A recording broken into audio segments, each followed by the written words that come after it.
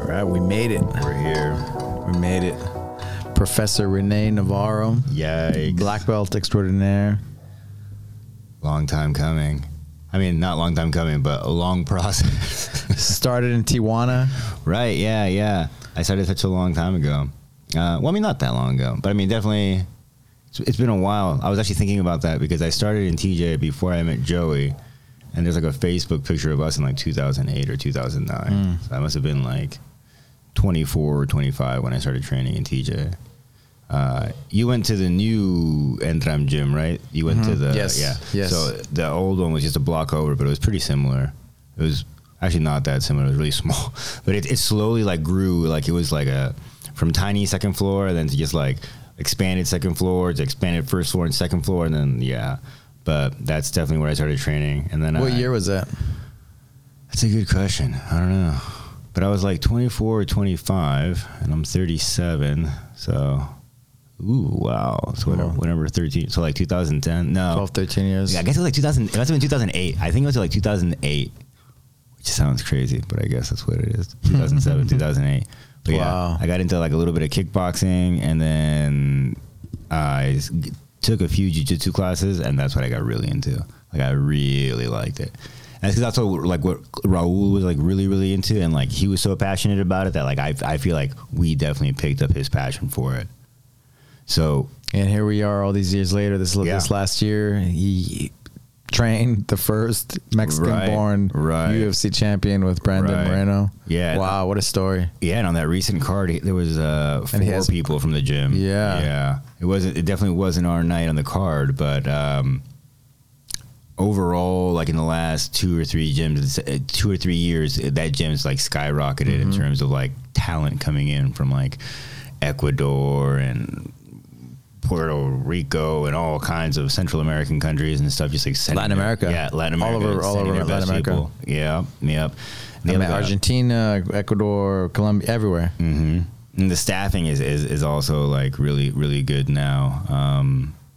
When I was there, I can definitely tell you like the physique where it was different. I mean, I know that overall in the game it's changed, the whole strength and conditioning thing, but they have a strength and conditioning guy there now. They're a professional team. It's definitely like next level. I mean, man, because it's funny, right? How just the roads cross, right? Mm-hmm. Exactly. I took Sururu there. Right. Out of all the places, I'm like, TJ, he's going to be in TJ for 2 weeks. Where do I go? Get a hold of Dean Lister. Dean Lister's like, go get with Raúl. Right. And I'm like, oh my God, it's Raúl. Right. Antram's gym. Right. And Suru ends up staying there 2 weeks. I get to really get to know more of the guys and see what he's doing. And you're like, wow. Pro team, jiu-jitsu, and just the great work he's doing in the community for a lot of years.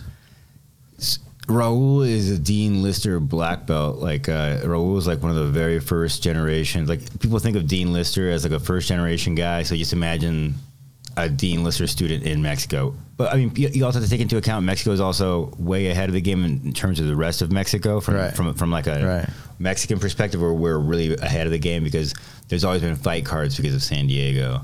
But and Raúl is also an American citizen, right? Is he? He is, yeah. I know he can cross. He's always been able to cross regularly, but I've never been aware of his citizenship situation. So he's a Dean Lister. He's proud. He's proud of Tijuana. He's proud of. He's also a judo black belt too. Right. Yeah, I was blown away. Blown away. I'm like, really? Yeah. So he has a cool the next floor. Mm-hmm. They're doing like what's that event he does? UCWC. Ultimate Warrior Challenge. UWC. It's on UFC Fight Pass now.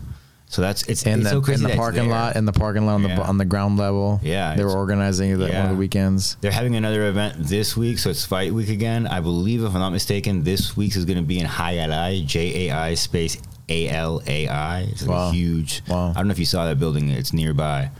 If you just Google it, it's amazing. Like the architecture, where they play that crazy sport where like your hands like cupped in that thing and you throw the ball. Oh yeah. So they're gonna have a fight there. It's gonna be pretty interesting. But like they do all like the press conference and all that stuff. They're gonna do it on site. It's gonna be legit. So yeah, it's really wild. But it's cool to see like how far it's gone. But with Brandon, like it's cool because I mean I remember when I started training there, I was like in my 23, 24 years old, and I met him. So how did you? Let's go back. So how did you start jiu-jitsu? How did I end up there? Just how did you start training jiu-jitsu? Yeah. It's there. It's funny. It's funny that you mentioned this because I recently wrote about it in this magazine. My buddy Kiyoshi puts out this magazine called Drunken Master, where he does like a lot of like MMA or like he's interviewed like Josh Barnett and that kind of stuff. He's a black belt in judo. Kiyoshi Nakazawa. Oh wow, wonderful guy. And he actually had me write about it. Yeah, it's like he does comic. He does a really cool one called Wonton Not Now. Anyway, and the story's in there. But long story short, like I got jumped in TJ like on 6th Street.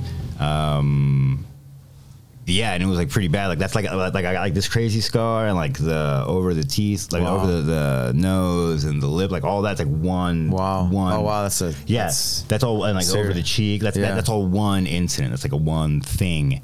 And so, do you remember what happened? Like, yeah, I definitely remember what happened. It was like this. It was like the silliest thing. I used to look a lot different. Like I had really long hair and I was like really petite. And I guess like petite. Yeah, I was definitely like I was like a petite dude. And it was on Valentine's Day, and it was me, my wife, and my buddy's girlfriend dancing, and he'd gone to get some more drinks or something like that. And long story short, these guys just like kind of jumped me like from behind, like and it just like it all happened so quick. Like someone kicked me from behind, and when I turned around, like they like kind of like in their rush to like hit me, like we all fell down, and as I was getting up, someone broke a bottle in my face. It was like broke a bottle. Yeah, it was like a 5-6 second thing. It wasn't like a lot going on, but because of that, I had to get like the surgery, you know, like the reconstructive surgery. And it's funny how we were just talking about things being round circle. I had to be in quarantine. They were like, no, you cannot leave your house for X amount of weeks because dust could get in the wound, or, you know, if it hits sunlight, it's going to get a sunburn, and it'll literally like leave it more scarred. Like you have to stay out of the sunlight for 2 weeks so your scars, you know, which in their defense, they took a lot of care to, you know, reconstruct my face. They don't want it getting like any infection could fuck up the whole thing. But me being me, I was like 8-9 days into it. I was just like, dude, I cannot be here anymore. Like I cannot be here anymore. And I just got like a I don't know what you call it, but I was like, I'm out of here. And I got on my motorcycle. I like jimmied I had to like take out all the padding from my motorcycle, because, you know, I had like the full face motorcycle, like we're like, yeah, like the padding that goes over your face. I had to like take it out just so I could put my motorcycle on my face. Oh my god, you couldn't sit still, huh? And I rode my motorcycle around TJ for like 20 minutes, and then I went and I got a tattoo of like a sugar skull, which like signifies a lot for me. And at that place, they had a flyer, old school, literal, like a flyer. You remember those? Paper flyer. Yeah. And it was for Anthem Gym, and I had it, and I was like, dude, this is fucking cool. Like, this is fucking cool. Like, I'd seen like on TV a UFC fight. Good thing you didn't listen to the doctors, huh? Yeah. And it all goes from there. From that place, I had that flyer on my fridge for like a month, and I would look at it every day. I'm like, I'm gonna go.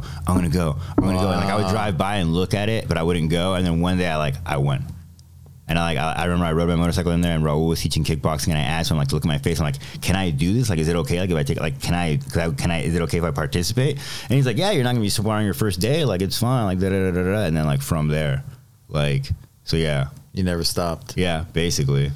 That was before where they were even using. We didn't even have gis. It was all no gi. Like, it was all like. Our jiu-jitsu at the time was very like, you know, he's a Dean Lister black belt, like leg locks, knee bars, heel hooks, and also too, it's a financial thing too, right? People have to buy kimonos and gis. Yeah. Back in the day, it was like, if you had like the $10 tap out T-shirt, you were like, this guy's committed. Legit. You know what I mean? Yeah, this was before like the $100 rash guards and all that. Yeah, it's a different thing, but yeah, that's crazy. Yeah, the T-shirts are coming back. I'm glad to see the T-shirts are doing a comeback. But yeah, that's how I started. And then it's crazy to think, though. I've been out here in LA almost 10 years. In September of this year, it's going to be 10 years of me doing jiu-jitsu in LA. So like I've been here for a while. Like I've been with you like since blue belt. I was a blue belt when I showed up here. I met you at the Jiu-Jitsu World League in Vegas. Yeah. And who was I with? I was with Josiah. I was with was Joey there, Professor Joey? It was all the first generation. You knew Professor Joey. Yeah, it was the first generation, or I should say the last generation of SoCal MMA guys that were the carryovers that came. Right, I was with Joey the SoCal MMA guys. Mm-hmm. And Renee. And we hung out that weekend. Mm-hmm. Yeah, I'm always super proud to like say like I was the last guy to come over with like the Joey people, and I'm the last guy still here. Like everyone just kind of like, I mean, nothing but love to those guys, but you know, everyone things happen, right? Things happen. Move away. People's lives take over. No one's moved away. I'm friends with everyone on Instagram. That's not an excuse. Nobody what? No one moved away. I'm like, that's not an excuse, motherfuckers. No, I'm joking. Jose Navas still comes and trains sometimes. But yeah, that's definitely when we met. And those guys, they were so cool. I mean, we were all still friends. And they gave me a ride back from Vegas, and they were singing your praises the whole way back. And I was like, you know what? I'm gonna do it. I'm gonna go over there. I'm gonna commit someplace, because I was just kind of floating around for a while after Joe Camacho passed away. I just kind of like, I was like, I don't know where I'm gonna go. I don't know what I was gonna do. And I was just kind of like, and I would go to so many gyms. Like, I'm so fortunate to be here in LA where there are so many gyms.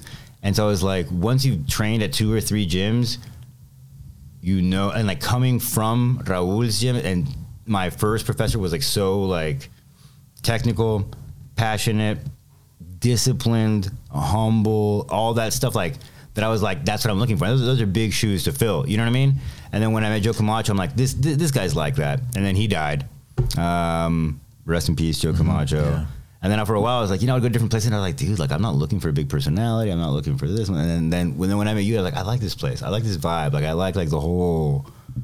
And I when I met you, I didn't know anything about you, like real talk. I hadn't heard about this place. I'm like, oh, that's cool. And I went on, I was like, oh, he's really cool. Like, he's a really nice guy. And then like, I went home, I started looking at him. I'm like, oh, wow, cool. Like, I was like, I didn't know he was like the first American to win worlds and this, da, da, da, da, da. But like, you know, as soon as you walk in, you see all the medals and da, da, da. But I was like, it was really cool, like how it all happened. It doesn't matter, right? It's like what you feel, how you, your experience. Yeah. Right? I just feel like our personalities, like, I immediately liked you. That sounds weird, but yeah, I was like, cool dude. And I felt like that when I met Raúl in Tijuana. Yeah. Like when I went to his gym, when I spent the day with him, super down to earth.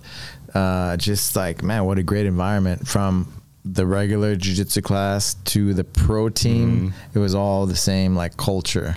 Yeah, I always tell people the craziest thing to me about Raúl is to have known him for so long and to see so many things in his life change as regarding circumstances. And he's still like the same exact guy, the same exact way. It's funny you mentioned that, because my wife, who's obviously a very big influence in my decision making, she's noted once or twice. She goes, I really like Alberto because he kind of reminds me of Raúl. I'm like, yeah, they have like that similar like vibe, like in control, but not needing to be like posting every 20 minutes on Instagram, like, oh, I'm in control, like, you know what I mean? Like, Raúl like rarely posts on Instagram, like hates interviews, doesn't like pictures, like he's almost hiding behind people when he's like doing the walk down in the UFC. Like, he's not one of those. There's so many cornermen that are almost trying to hog the camera, like trying to make it about them. Like, that's the opposite of him. Like, yeah, so he's fully committed to. Yeah, I've been very fortunate, and also that he allows me to train with him when I go back to TJ every once in a while. Although more and more when I go back to TJ, I don't train, because like the first few years that I moved out here, I was going out to TJ like literally every weekend. I remember that. You took Professor George there, right? Yeah. One time? I was going out like every weekend. Well, the first 6 months that I moved out to LA, my wife stayed back in TJ because she didn't, I didn't have any place to put her. And B, like she didn't have like her residency stuff. So like I had to wait until like I had like a proper place to bring my wife, and then like, yeah, that took a couple of months. So for a few months, every Friday, as soon as I got out of work, because I was working on Skid Row, I would just walk over to Los Angeles Street, 7th and Los Angeles, all the little buses, the little shuttles that say Tijuana, and get on one of those damn shuttles and take the journey. That's crazy. Yeah. How did you end up coming to LA? I graduated from SDSU. And I just couldn't find, like, it was like after like the economy crashed or whatever. So you grew up in Tijuana. I moved to Tijuana. I was born in LA. Okay, I moved. You were born in LA. We moved around. Like when I was 6 or 7, we moved it to Temecula. Then we moved it to Old Town Temecula. We kind of bounced around. Like we lived in Murrieta and stuff. But when I was, I used to train there with Dan Henderson. Nice. Murrieta and Temecula, yeah. In the 90s, oof, there was nothing there. It was like, it was very boring. But we moved to Encinitas when I was like 9, and we lived there like 8. I think it was like 8 or 9, probably 9. And we lived there till I was 12, and I really liked Encinitas. Like that place, like really like culturally shaped me a lot. Like I got really into like surfing and skating, and like speaking like this, even though I've been gone for so long. And then we moved to TJ when I was like 12, but it's kind of like similar, like San Diego's right there. So like I literally from the age of 12 to 28, I crossed the border every single day, probably except for like, I don't know, a month altogether. Like I crossed the border every day for like school or for work. So I went to private school. I went to uni, and then I got kicked out of uni. I went to a bunch of different high schools in San Diego. I got kicked out of the whole. Anyway, long story short, I went to San Diego City College and San Diego State, and then I moved here when I was 28. Yeah, yeah. Because I didn't graduate from college until I was like 26. I was like working part time and going to school. What made you move to LA? I wanted to have a job when I got out of college that was like something like a professional job. And my sister worked for the county. She worked for DCFS. And she told me, you start applying for county jobs. Start applying for county jobs. Department of Child and Family Services. Okay. And then I ended up getting a job as a patient resources worker for the Department of Mental Health in 2012. And I moved out to FCC, and I joined an FCCS team, which is a field capable clinical services team on Skid Row. And I was with them for 2 years working on Skid Row. In LA? In LA. Wow. Yeah, the Skid Row. How was that? Interesting. Yeah, like a lot. Like it's wild. Like, you know, I've heard stories. Oh yeah, there's so many stories. Like, and I was like the first guy there, so I was like rolling up the gate and stuff in the morning, and we were working out of like a clinic like on 6th and San Pedro, but our office was on 4th and San Pedro, and there's also a different one on Maple Street, which is like the main one. And as a patient resources worker, I was like shuttling like the documents back and forth. This is before they transferred to a new, more technologically advanced system. So like in 2013, long story short, I was carrying files back and forth on Skid Row. So I got like mugged like, I don't know, dude, like 3 or 4 times. It was really? Fun. Yeah. Just like but what, it's just it's wild, the amount of things, like the things that happen there that you see, just like people like getting assaulted or people assaulting each other, just like nude, it just, you know, everything you can imagine. It's a wild place. Nudity. Yeah. And then from there, I went to Glendale. To Glendale. Yeah. I was a eligibility worker for the Department of Public, DPSI, Department of Public Social Services.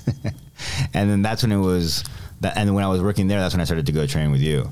I'm like, oh, that's perfect. Because I would just, you know, right out of there. But you lived like... I lived in Highland Park at the time. Highland Park, yeah. So it was a trek for you to come and train. And I didn't have a car back then. But then, well, that's the thing. When Joey came over here, I didn't have a car. So when everyone hopped over, like, I was like, oh, shit, well, I can't go. You know what I mean? Because it's got to be near a metro station, or like I never had a bike. I had to like figure it out.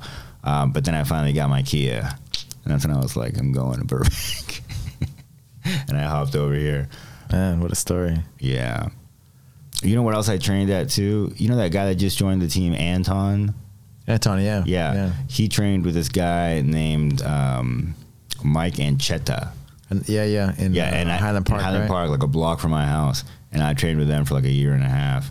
He was fighting against Antifa, right? Yeah, he recently. Yeah, it's like a whole one of the weird protests. story. It's like a whole weird story. Like when I went there, like I knew who he was and I'd met him, but it was weird. Like I don't know, it's a whole weird story. But anyway, but he was more like MMA based, right? He wasn't even. They told me like that he was like anyway, and then he finally showed up, and I was like, I don't think he was anyway.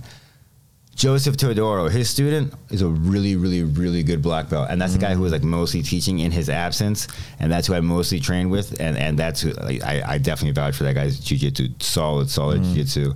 But yeah, he's also gone his own way. That guy's a character and a half. But yeah, Mike Anchetta. It's crazy how everything just goes full circle. Full circle, yeah.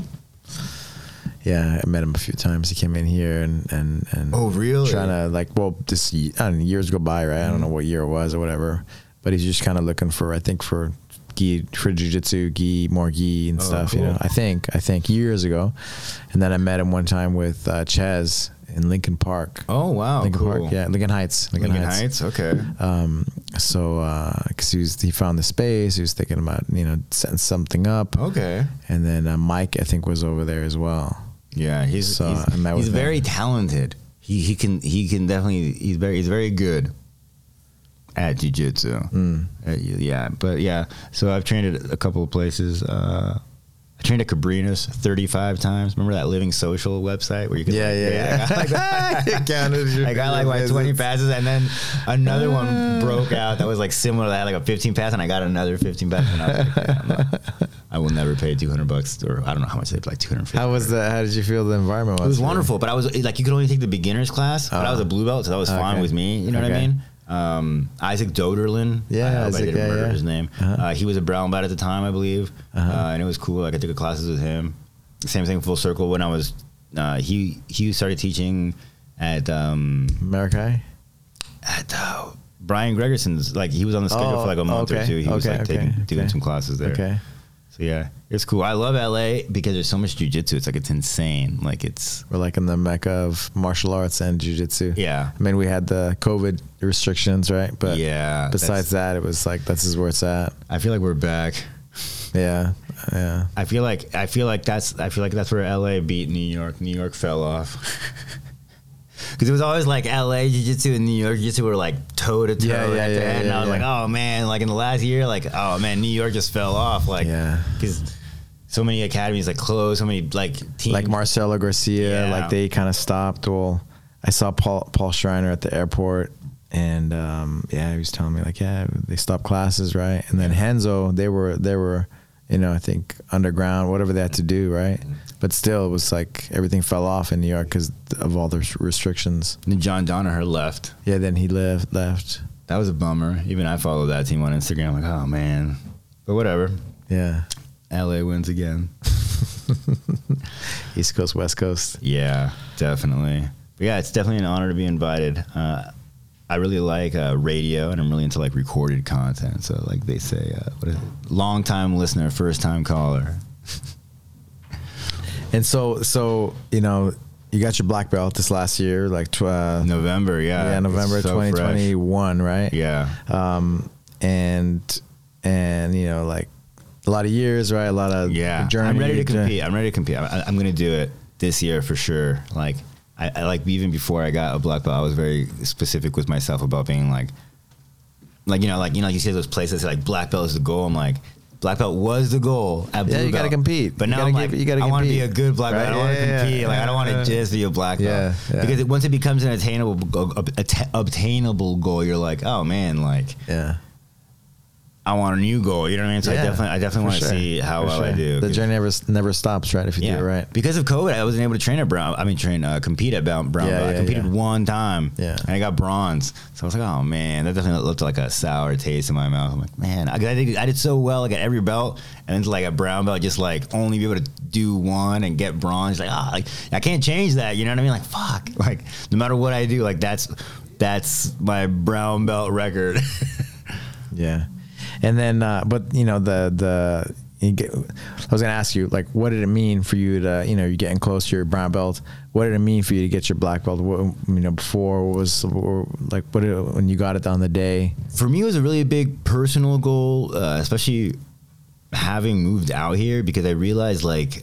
And it's a big sacrifice, right? You're taking time every single day. Yeah. How do you know, driving here from Highland Park, your wife, like, you know, it's a lot of, you know, yet she, I'm in East LA now, which is even farther. East LA. But one thing I've discovered about jiu-jitsu is how many guys are as good as me and could be black belts, but it's just like, you have to be willing to commit, and you have to like check your own ego and be like, no. This is a team. There's staff on site. There's no complaining. There's no like, like if you just show up consistently, like that's what I really like about this place. It's fair. Like there's no one gets a pass and no one gets held up because of a grudge. Like everybody's the same. So for me, it meant a lot to be able to have committed at a place for such a long time. And to be able to like have made it, because we have so many black belts here, and so many of them, I admire them outside of the gym on a personal level, because like I feel like they've been able to like carry being a black belt into other aspects of their life, which not everyone is able to do. And not to compare yourself to anyone, but I feel like that's one thing that's frustrated me about being in LA for 10 years is how many guys are good grapplers, that end up not getting a black belt and not doing that well in life just because they're not down to like commit to a specific job. Like the things that you do here, like commit to doing something you don't want to do just because you know you have to do it to get better at it. Making sure you're on time, making sure your nails are trimmed, your mustache is clean, your gi is clean, like those things, like you take that through your life and they will help you. Like it's wild to see like how many people will sell themselves short despite having so much. Were there days where you didn't feel like coming in? Yeah. To train? Oh yeah. But like for me, it's like, what helped you get through it? I don't have those days. Like I'm like, it's weird. Like I'm like I wake up and I'm like, what time? It's like 11:30 is when I get in my car. I gotta be in the car. I gotta be turning that thing at 11:30. It's like, because I don't miss warm ups. Like I'm really weird. Like example, Saturday, because of work, I had to be late to class, and I was like, it's okay. Like Crane's gonna like not say anything because I'm always on time. Like if you're always on time, you can get away with it every once in a while. But like if you're always like 5 minutes late, 10 minutes late, I think you're missing class. And like for me, it's like every part of class is important, from when you line up to when you're given the permission to leave. You know what I mean? Like despite all these years doing martial arts, I still look at it as like a privilege, not a right.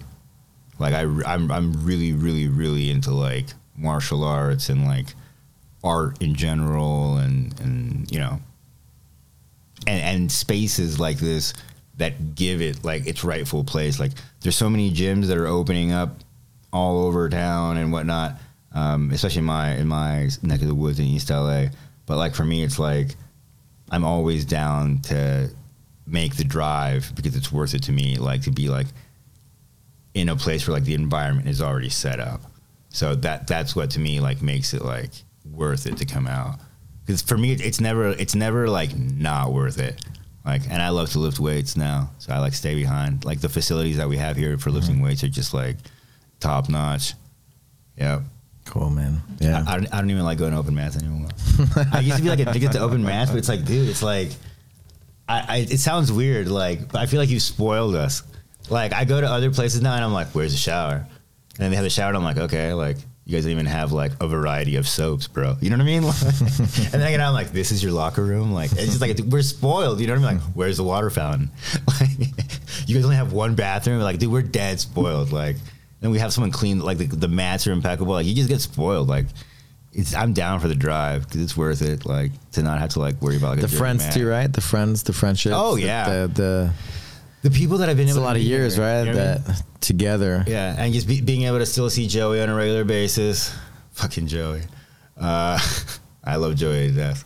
And then also, like I tell people, anyone who listens to me, like the people that we have coming through on a regular basis, like that quality of people, like when Alexandre Mascarenhas comes through, like that quality of technique, or like when Sururu comes through when you teach class, like or when Professor Iraqli comes through and teaches class, like we have like people who visit on a regular basis that are like visiting professors, visiting staff, and it's like we have access to like lots and lots of information.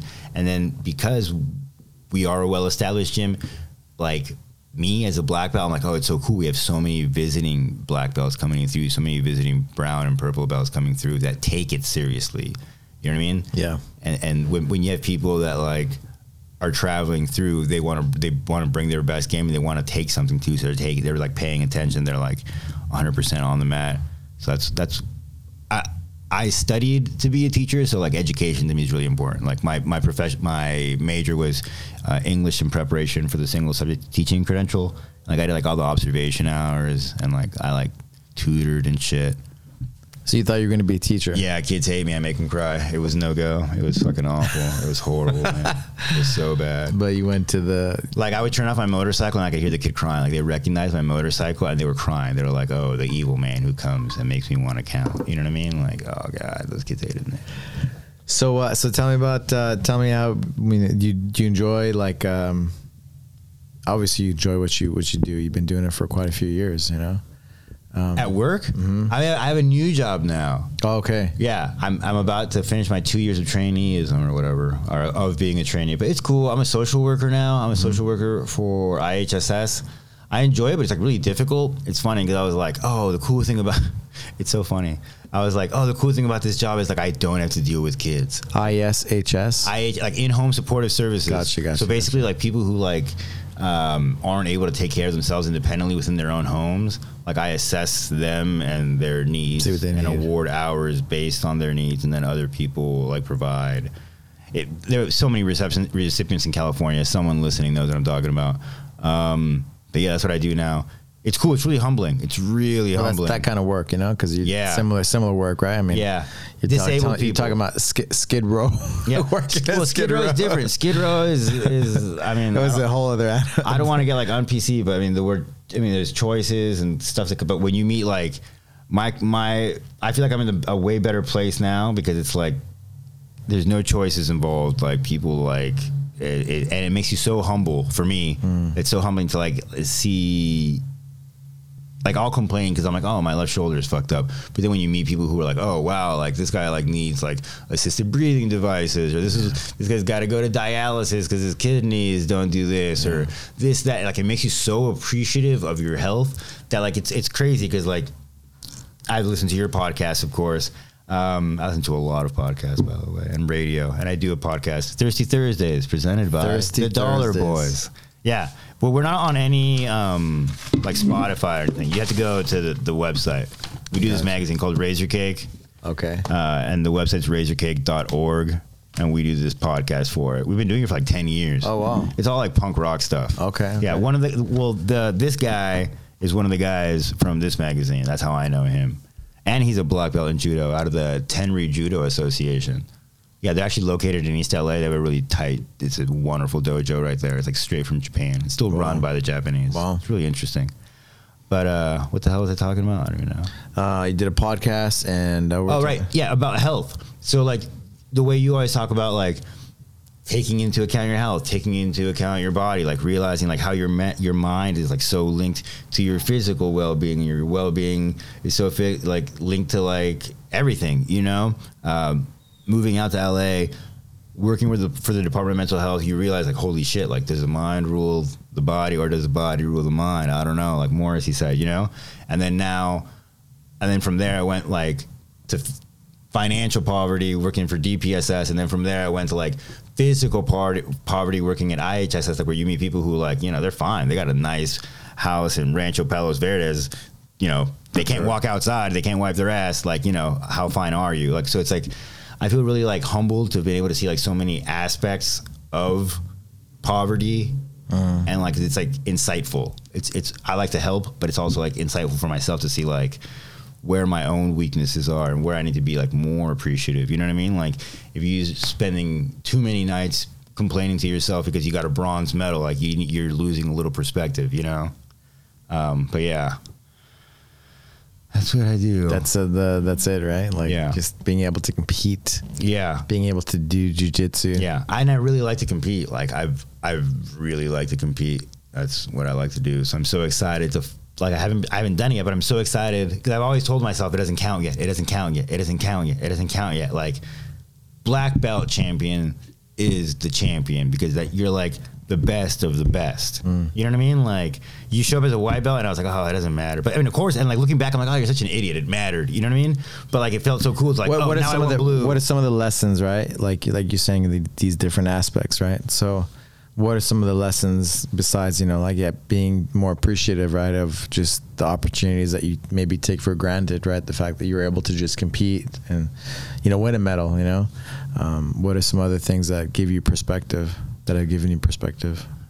Well, for me, things that give me perspective is like also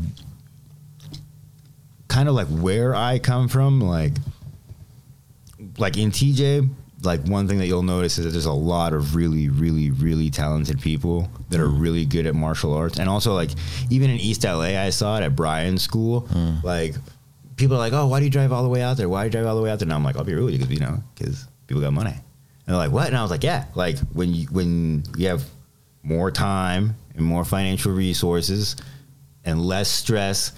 You have more time to focus on things like martial arts and stuff, and that comes through in your performances, and that's where I want to be, because being from where I'm from, like being in teaching, having seen so many kids that were like, man, this guy could kick the shit out of me, but he has to stop training because he can't even pay his fees, or like, this guy has to stop training because he's got to go to work for his family. Exactly. And in East LA, that's such a thing. Like, I had 2 or 3 students that were so good. I was like, oh man, these guys are really fucking good. And then, you know, Brian's school closed, and I ran into them at the grocery store, and I was totally like, hey dude, like, we'll meet at the park however many days a week you want. I will train you for free. Like, you can have gis for me. Like, dude, like, you can't stop. And he's like, no, like, I got to focus on this for my family. Like, that's like a complete waste of time. And it's like from a financial perspective, it's like, yes, you are correct. I mean, at blue belt, you know what I mean?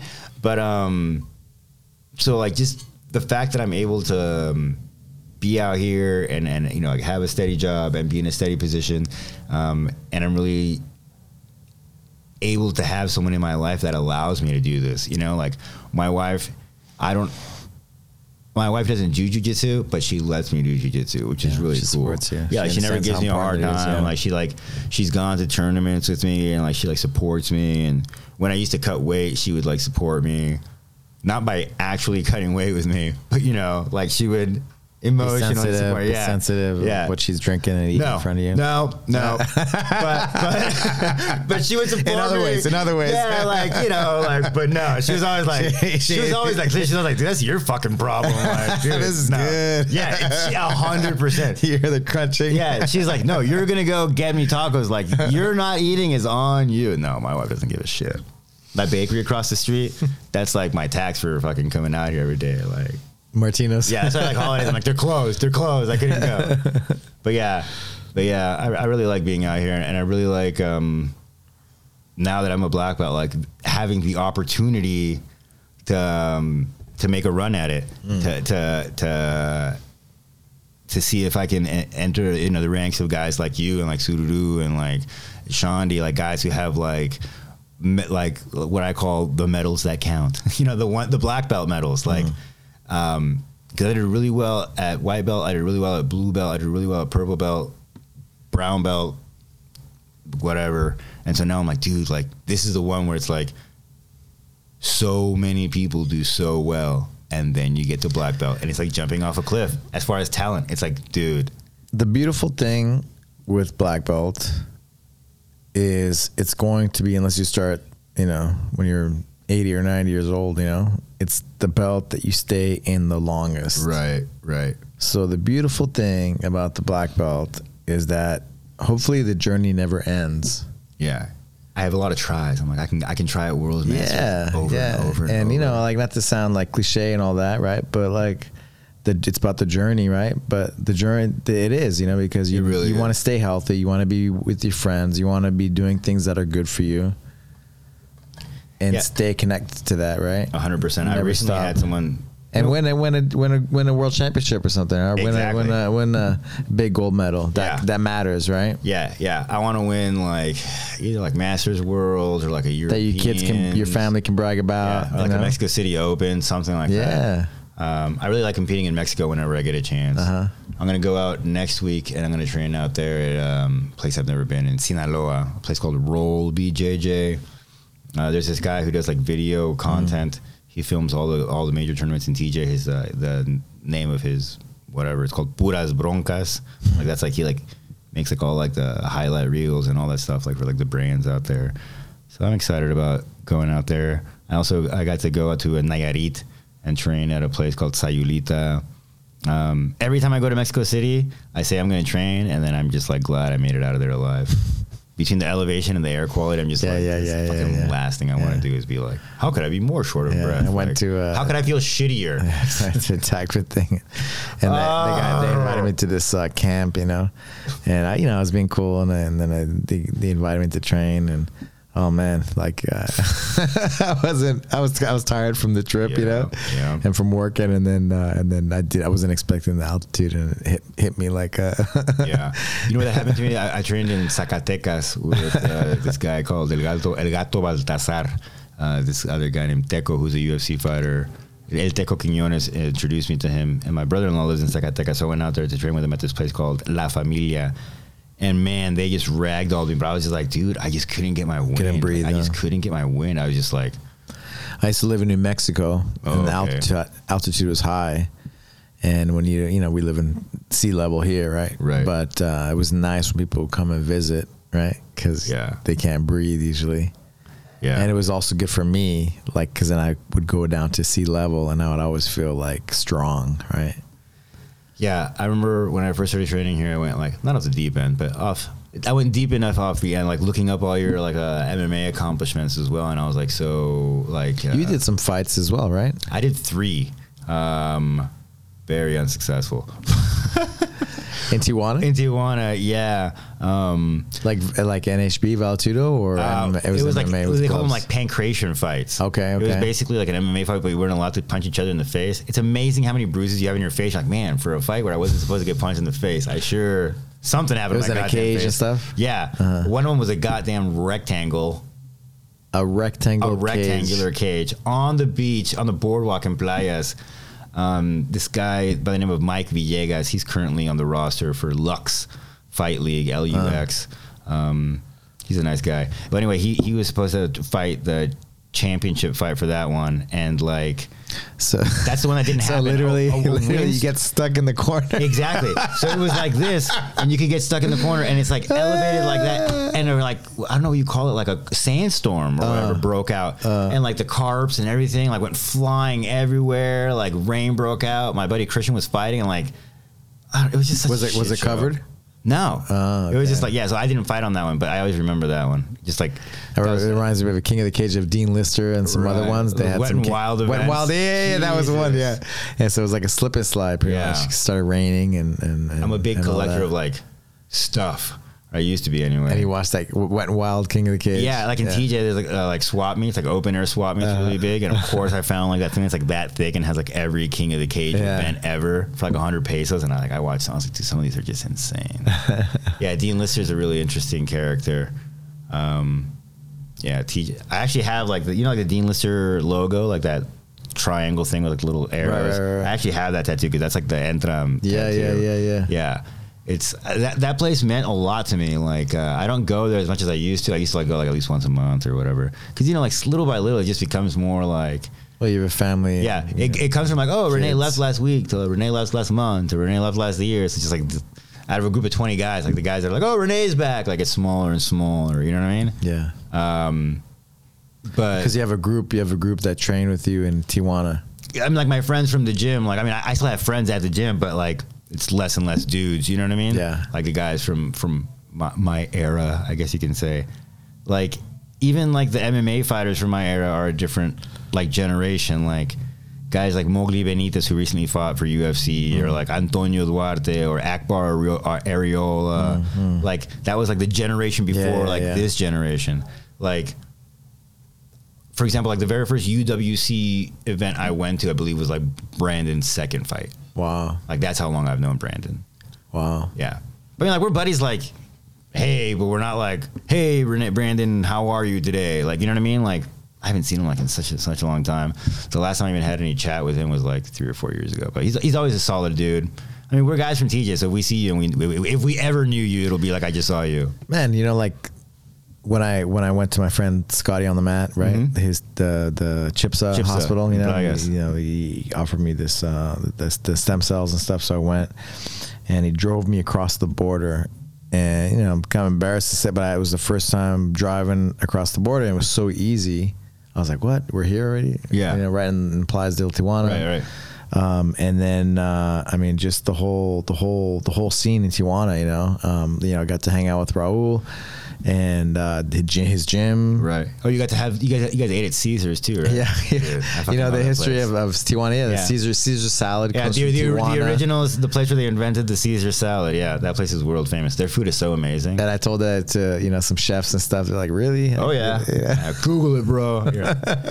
Yeah, the food in TJ is amazing. Yeah. Just because you think of you hear the name Tijuana and like people kind of make fun. It's amazing how much goes on there, especially now more than ever. Like, I don't know if you noticed, like all those crazy high rises everywhere. Yeah. Raúl was showing me. He was so prideful of Tijuana, and he was like, man, all these people are moving here, and all these high rises. I'm nervous about it, but I'm also it's also very exciting. Yeah, and then just I took my mom there to get stem cells, and she's like, are we in Mexico yet? You know, because it was like oh yeah, it's super chill, but it's like. It's an interesting place. It's for sure. If you're in the if you're in the wrong place, kind of like Sururu stayed there, and he's like, man, I don't. After nighttime, I stay inside. I don't go out. Yeah. I don't go. I make a left. I don't make a right. Right. Yeah. It's and there's also like certain neighborhoods. It's also it's complicated. Yeah. But yeah, there's no safe space in TJ. Like it just is what it is. You know what I mean? Like, but it's not as like people watch the cartel. Movies, and they think that people are, it can be, right? Yeah, it can be. But overall, I say overall, but yeah, I always tell my thing to people always is like when people are like, oh, like should I be worried? I'm like, dude, like with all due respect, like nobody knows or cares who you are. You know what I mean?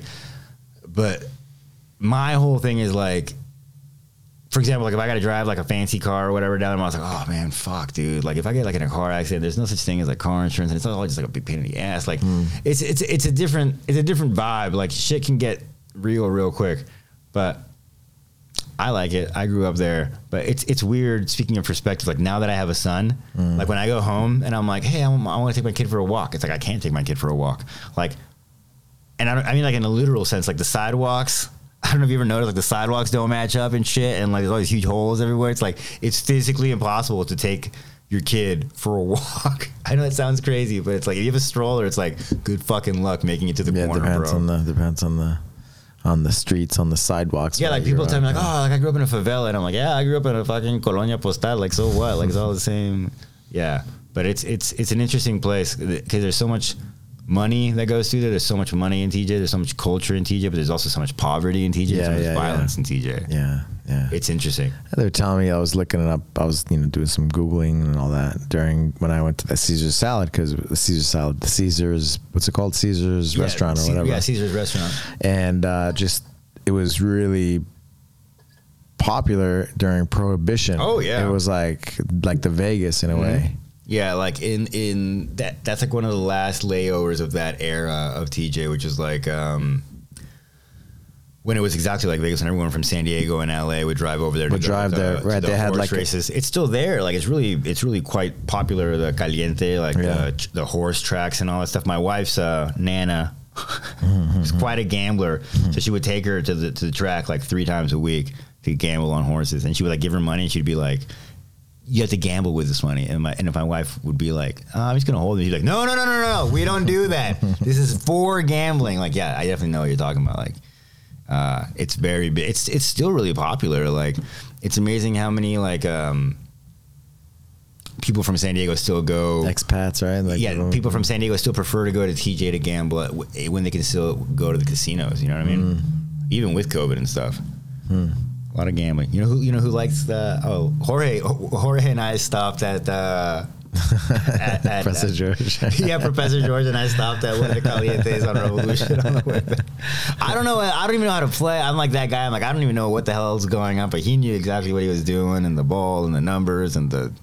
They're saying like like Scotty on the mat, the Chips Hospital, because people were scared to go over across the border, but the border never closed for one day.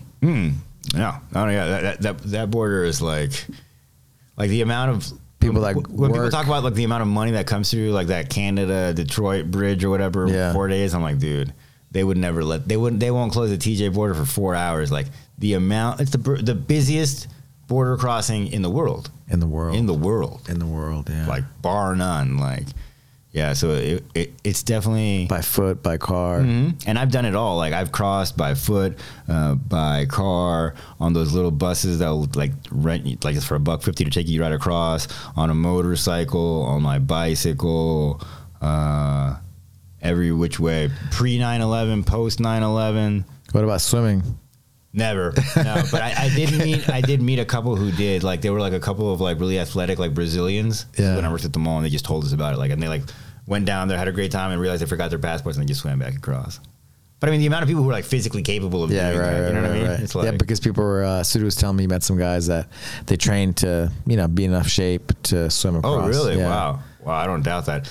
I mean, I don't remember, but I remember being younger and hearing about like, before they put like those poles into the sand that people right. Like, so what's the deal with that? Like it only goes so deep, and before it went even less deep into the ocean, so it was easier to get around. Yeah. And so you swim across those poles, and you're on the other side. Okay. And now there's like that kind of like no man's land, and the guys on the quads and stuff. But back in the day, it was just like beach, so it's just a lot harder to tell. I mean, that border is. It's been so wild to watch it transition. These last few years, right? Yeah, I mean, because I've been crossing that border since I was a child. Yeah, you know what I mean. I think the first time I was in INS detention, I was like 5 or 6 years old. Yeah, I remember being like 5 or 6 years old the first time I was in INS detention. And I didn't even live in Mexico. Like I lived in like the United States. Like we like went to a pickup spot in San Isidro to pick up a family member, and as we were picking up a family member, the spot got raided, like just like on TV, like with like and everyone got taken to jail. And I was 5. It was awesome. I mean, the spot was raided in Mexico? No, in San Isidro. Oh, okay. Like we went to pick up grandma, and then right when she crossed, and it was like back in the day, like they came running down a little piece of the hillside because they snuck across the sheet metal. And then, but the INS knew about it somehow or something, and they rolled up into that little parking lot and scooped everyone up. Wow. Yeah.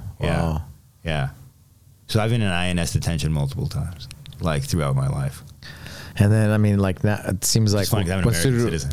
Yeah, Sudu was, he flew. We did everything legitimate, right? We, he quarantined during COVID, right? 2 weeks in Tijuana and all that.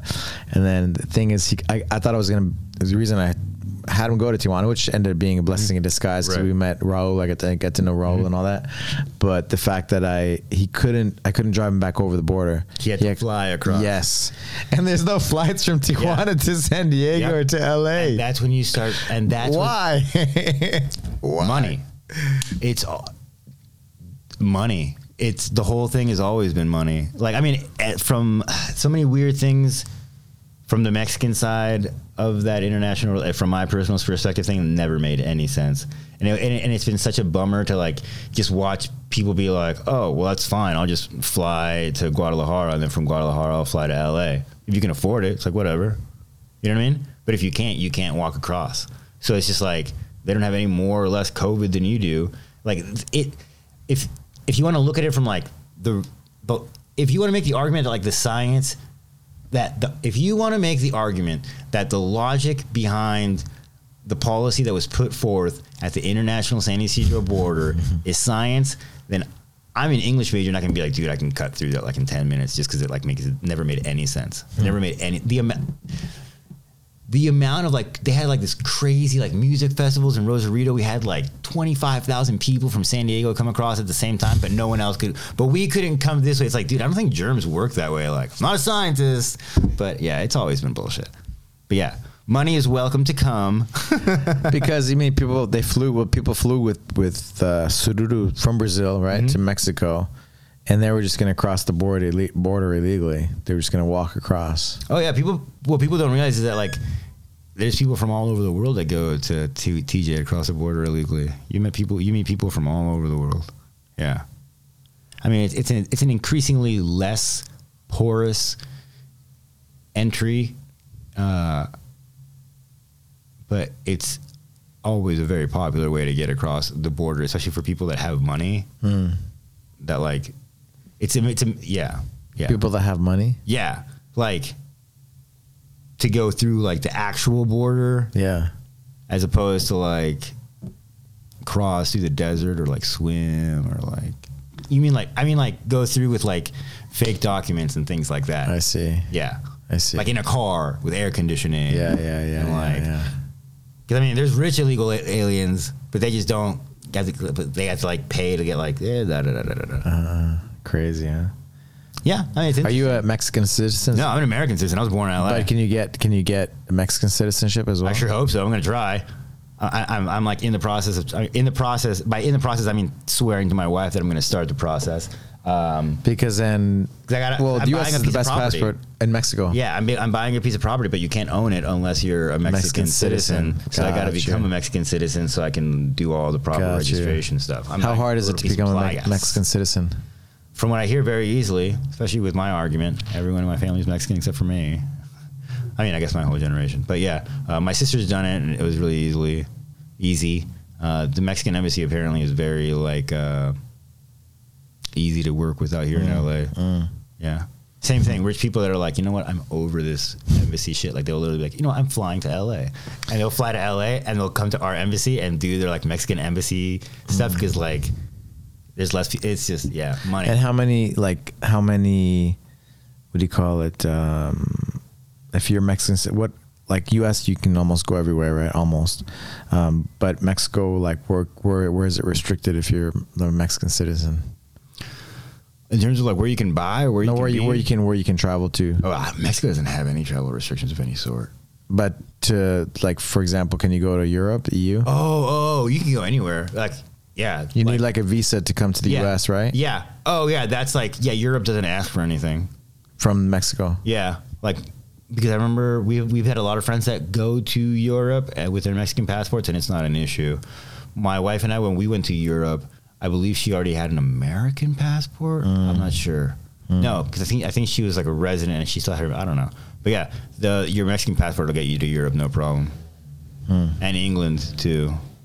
It's just us. Are they doing a lot of the vaccination things there as well? I don't know. Oh, in Mexico? I'm sure it depends. In terms of like restriction or like, I don't know. I really don't know, but it's definitely a shit show. Like, I mean, but it's a shit show everywhere. Yeah, it's everywhere. It's so interesting. Like, I guess like my mother-in-law got like a vaccination, but like they didn't give her the card, and it was like a whole bureaucratic nightmare to get the actual card. Like 3 months after, she's got to get more vaccination. Well, that's another thing. Go through it again. That's another thing. I know people because the United States is only honoring certain vaccines, right? And there's certain vaccines that they're not. Like from Russia, right? You Precisely. There are vaccines that they are not honoring that were given to the Mexican government free of charge. And then they gave them to the people of the Mexican northern regions, aka Tijuana. And now they have this vaccination. Here I am at the border. Hey, I'm being a good global citizen. I got my experimental vaccine. Here's proof. And like, oh, you got the wrong one. We're not on. You know what I mean? Yeah. And I know of people who were like, okay, well, I'll just get another one. And I'm like, man, I mean, everyone's free to do their own thing. But it's interesting. But there's definitely that person out there who had to get another vaccine to get the right vaccine. Man, tell me about your podcast. You got all these. We basically just play punk music. It's been like 10 years. You play punk music? Funny story. The guys that I do the podcast. You've been doing it for how long? Like 10 years. 10 years. Wow. Yeah. It feels that way. You know what? Let's make it 8. Let's make it 8 years. We used to be on this radio station, 1630 AM, K-Chung in Chinatown. K-Chung. Yeah. And then this magazine, who a really good buddy of mine helps make, started doing like uploading podcasts and stuff, and we got a grant and all this stuff. And they're like, dude, well, let's just like take it over there. And that's what we've been doing now for quite a few years. We got a little spot like this, it's in a shed in the back, soundproof, and got like computers to all that stuff. Yeah, we just get together like once a month and we do it. It's fun. For 8 to 10 years. Yeah, wow, that's cool. Yeah. And who do you guys talk to? What do you? We'll occasionally have guests like from bands that we like or stuff like that, or just other people that we know that are into that kind of music, and we'll play records. Like that's cool. Old school. Yeah, that's the thing. Like a lot of those bands still put out like vinyl records. And like, we collect them and stuff. And so it's like 4 or 5 of us, like a rotating group. And so the same thing, like it's old school DJ stuff. Like I want to show up and like everyone take like 2 or 3 records they want to play, and we just like play it and talk about it, and that's it, and drink beer. Yeah. And then someone's got to edit it down. Same thing as this. I definitely miss being in the radio. The radio is so much. It's not easier, but it's like finite. Like you show up at 10:30, it starts at 11.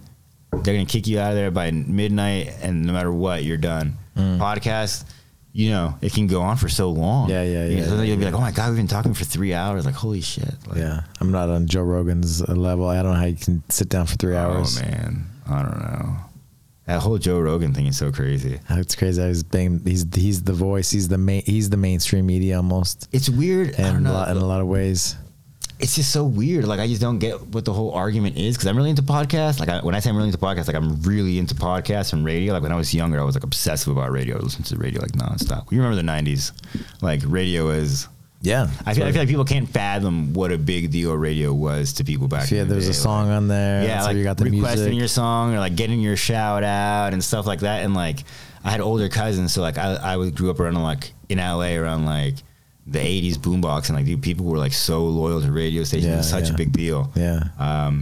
So yeah, I forgot what I was talking about.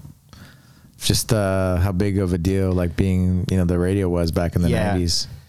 So I mean, even for me, 2000s. It's really cool to like be able to like continue to like do podcasts or like be on a podcast. Like, because when I'm at work, like I've been working desk jobs for like a while now. It's like podcasts like a regular part of my day to like keep me going through. So like a lot of like the podcasts that people were like attacking about Joe Rogan, or that people were like coming back at people that I had no repertoire with prior to about Joe Rogan. It's not like, oh, we talk about Joe Rogan because we're both fans. Started saying like shit to me about Joe Rogan, like as like a way to like put me down. And I was like, dude, like it's like a 3-hour episode. Like, A, I listened to that episode. B, like I researched some of it. And it's like, it's so weird how Which people one? now, Which one? like all of them, like the last 3 or 4 prior to him getting in trouble that were just about COVID and whatnot. The one that had like the guy who like developed the COVID vaccine. Right. Was it Malone or something? Yeah. And there was that Dr. McCullough one. And it was just interesting to me. It's, I don't know, American culture is in a really interesting place right now. That's all I'll say. I mean, some of the social media things, right? Like the algorithms and the AI and how they pick it up. And if you ever watched that, what's that? The Netflix show, not show, but documentary. Oh, everyone talks about that social dilemma. Social dilemma. Yeah. And how, they get you to believe a certain thing. And once you have that belief, then you think a certain way.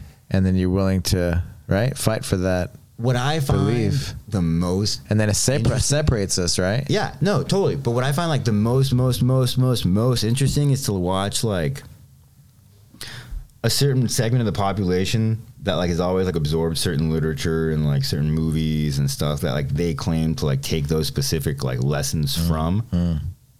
Like, in my opinion, there's no worse ignorance than like willful ignorance. So when you get people that are like well-read and college educated, and like during the last administration we're so goddamn good at like picking up every little thing and critiquing every little thing, and then all of a sudden they're like not willing to critique and not willing to see what's going on to maintain like a specific social like comfort level within like communities and stuff. It's weird. It's weird. It's an interesting thing. You know what I mean? Like, because if you just remember, because I feel like to a certain extent I am removed from it, like culturally, because like I have so many friends that are like, oh, my parents are like staunch Democrats, or my parents are like staunch Republicans. I'm like, my parents are Mexican. Like, we didn't get, you know what I mean? Like, it's not like that's not part of like my identity growing up. So I can kind of see past it a little bit, but it's really interesting to watch like the party that I, as like a first generation Mexican immigrant, was like, oh, the Democratic Party is like this, and then like watch like circumstances change, and then just be like, I don't know if the Democratic Party is like this. It's interesting. Yeah, it's interesting. Yeah. Let's see what happens, right? Yeah, exactly. Let's see what happens. Yeah, and that's all you can do. But the main thing is stick together. Yeah, like for me, like the whole thing is just to be like, dude, like just like kind of just like stay neutral and like just kind of ride the wave, because like going back to COVID, this gym went one way, other gyms went other ways, you know what I mean? And I was employed at another gym that was going another way, and it was just like, I personally like went on a journey. Like I tell people, I'm like, dude, like I went on a journey. Like when it started, like I was like so crazy about it. Like, I mean, not crazy. I'm not trying to insult anybody, but we don't know, right? I was believing everything that came out. I got to the point where I was like, you know what, babe? I'm going to sleep in this room, and you and the baby are going to sleep in the other room, because I had a newborn baby who was born March 1st, 2020. Yeah. And I was like, that's just what we're going to have to do. And slowly be like, you know what, babe?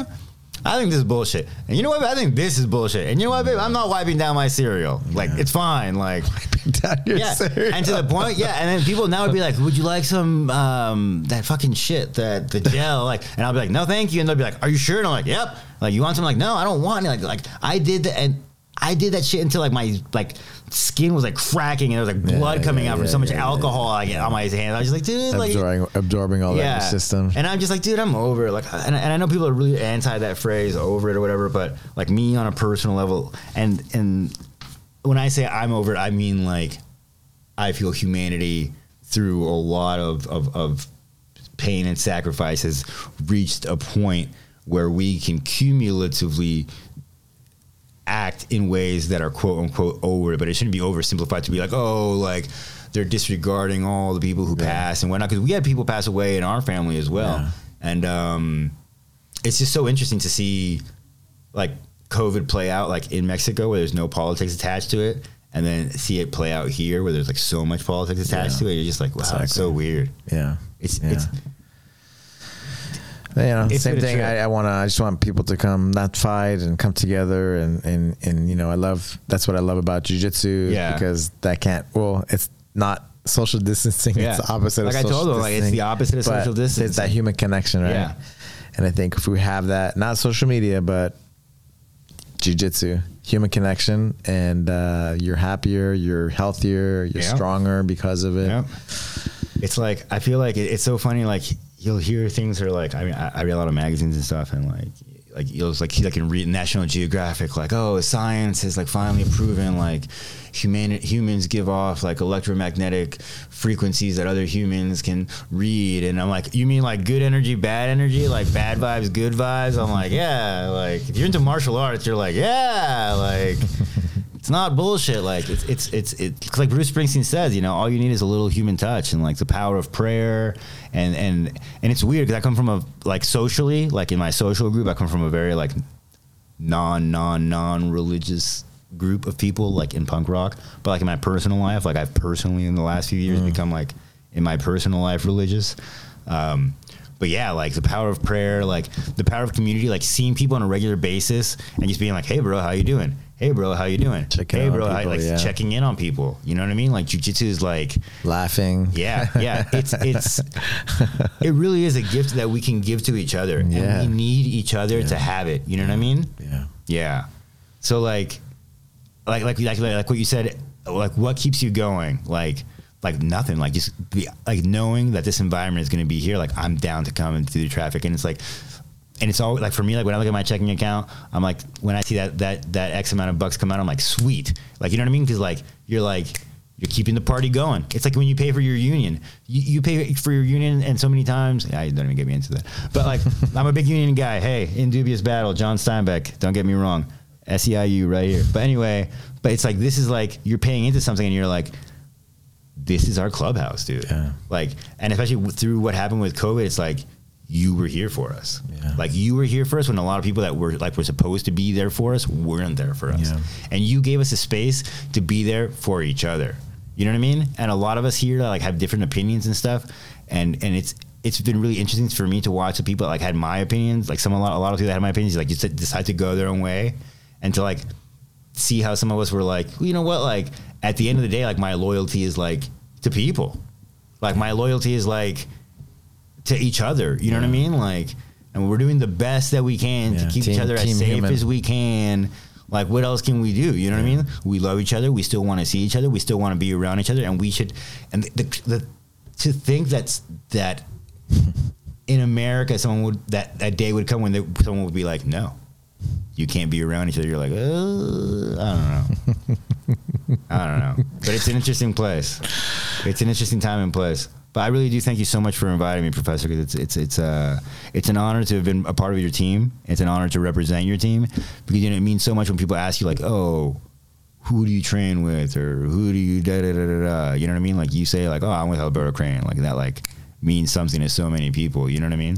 Thank you, man. Honor is mine. Really, it's an honor to have seen you grow and improve year after year, and continue to grow. Yeah, it's really, man, I live for this. I live for this, and it makes me so happy. So thank you for giving me that. It's so crazy to see that there's a new generation coming now too. You know what I mean? Like always, it's like real talk. Doesn't stop On the most real shit. Like watching you guys be dads made me want to be a dad. You know what I mean? Like. And now your kids are competing, and now I have a kid, and it's like, holy shit, like, I've been in LA almost 10 years, I'm a black belt, we got a new generation coming up, like, you know, from me being, like, at the very first Jiu-Jitsu World League event, and now your kids, you're going to Florida to have your kids compete for Jiu-Jitsu World League, like, it's just crazy, like, time keeps going, like. Keeps going, So, thank you so much for sharing a slice of time with me, and for letting me share a slice of time with your listeners. Thank you.